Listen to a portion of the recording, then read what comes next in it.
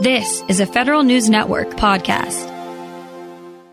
It's an age-old problem, but a practical one. How do you measure the value of spending on prevention?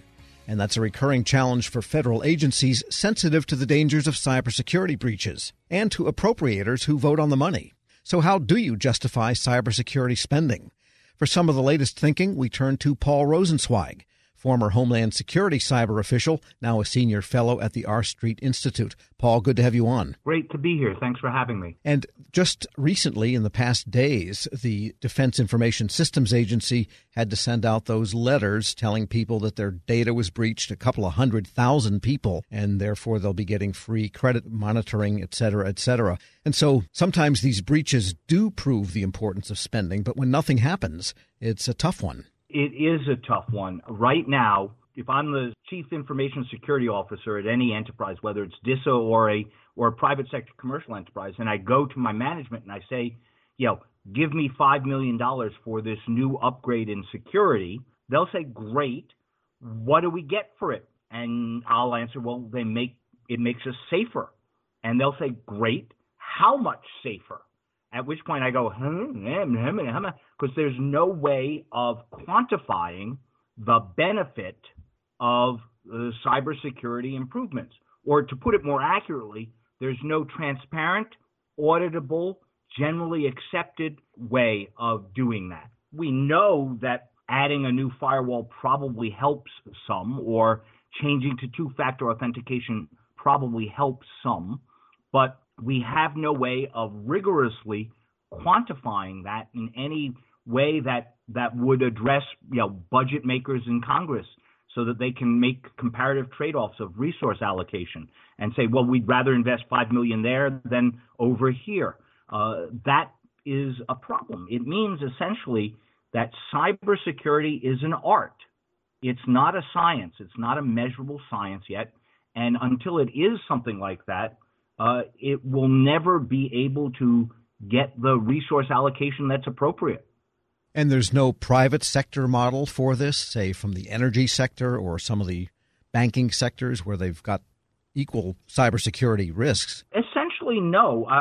One of the things that I did early on in studying this problem was try and survey all of the different ways in which people have used metrics to try and assert improvements in cybersecurity. And my colleague at R Street, Catherine Waldron, put together a bibliography of all of the different methodologies, of which there are, 4 or 5 dozen, none of which are agreed upon, none of which are commensurate with each other, all of which are kind of proprietary to different corporations. Most of what we do right now is cybersecurity by checklist, right? I give you a list of things to do, and you check the boxes on all of them, a lot like FISMA, the Federal Information Securities Management Act stuff. And that gives you a nice report that you put up on the desk and you never look at again. There is no dynamic way of doing it. In fact, when we did this survey, there was a substantial minority of people who said that it was impossible to do, that the cyber realm was so dynamic, so constantly changing, that any effort to actually measure a security of an enterprise at a particular point in time was doomed to be outdated before the measurement was even completed, which was pretty grim. I mean, when you think about it, the fact that we would rely, for 25% of our economy on an area, a sector whose safety cannot be decisively measured, that would be really pretty scary from a policy point of view. We're speaking with Paul Rosenzweig, Senior Fellow for National Security and Cybersecurity at the R Street Institute. And that checklist idea, in some ways, that resembles flight, where there are extensive checklists before you can fly, especially a plane with passengers, or in reality, any plane. And given the safety record of commercial aviation in the United States, you could say that the checklist approach and whatever technology is behind all of the safety measures works pretty well. It does in areas like that where the problem is a static one. The problem in cybersecurity is that it's dynamic, and in particular, we have human adversaries who are adapt to our solutions. In the aviation field or in, for example, automotive safety, the problems of metal wear and fatigue, construction, manufacturing problems, those are relatively well-bounded and easily quantifiable. The challenge here is that as soon as I build a checklist for problem A and think I've solved it, the adversaries move on to problem B or attack vector C. Is one of the reasons why some people think it's an insoluble problem.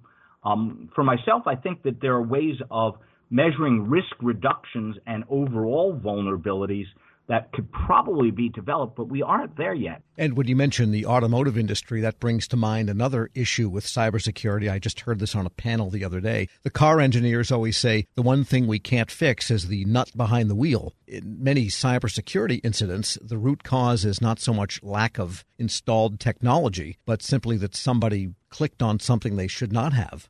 The phishing attack is one of the most potent things that can't be controlled because you can't stop all email. So maybe the training and education of your own staff is something that maybe doesn't get enough emphasis in all these budget discussions. I think that's exactly right. And that's actually one of the things that a good comparative metric might help with. Kevin Mitnick, the famous hacker, once said there's no patch for human stupidity. And that's essentially saying you can't fix the nut behind the wheel. But what we can do is ask questions like, if I have $5 million or $50 million, is it better invested in a new firewall or a new enterprise intrusion detection system, or is it better invested in training and education of my workforce and testing of them? And the answer right now to that question is, I don't know. I don't know how to make the comparisons between them. And because of that, we tend to default to technological solutions, which are much easier to kind of think of as a box. You just buy a thing, you plug in the widget, and you're better off, rather than an ongoing human relations problem that is never soluble, only subject to mitigation.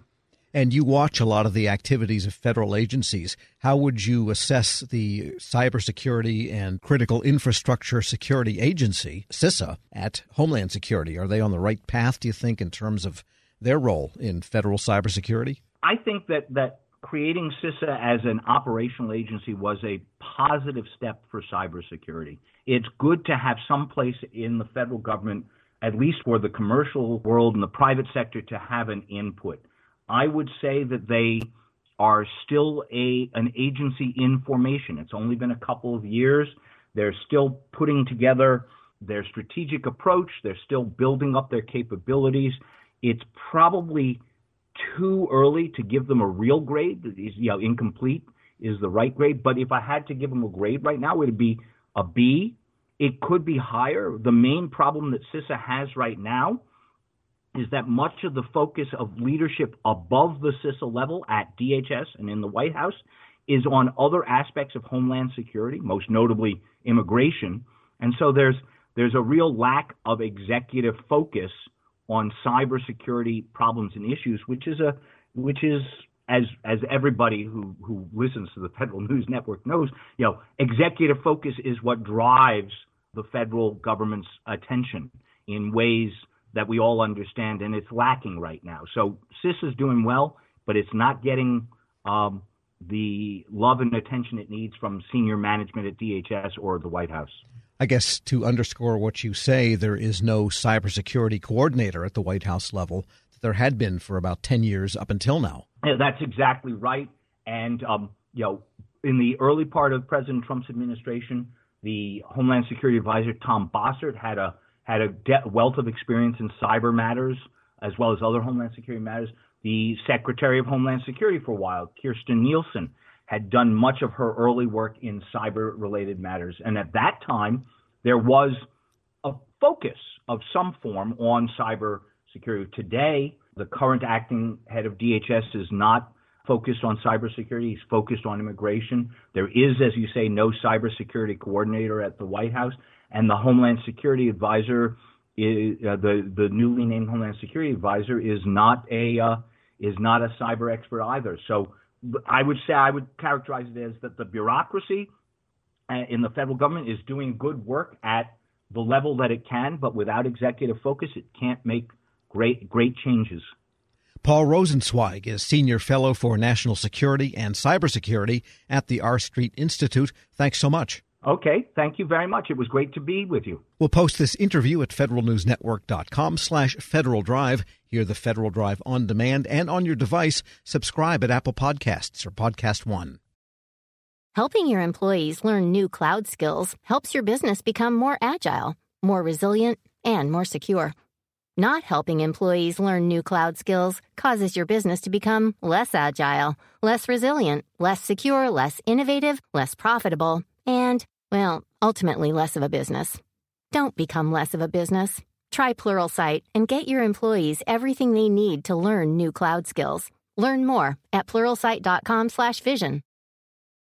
Grab a 30-day free trial of Live by Live Plus, and you'll get unlimited skips, commercial-free music, and all of the podcasts and live streaming events you can handle. Visit livexlive.com/podcast1 to learn more and start your free trial.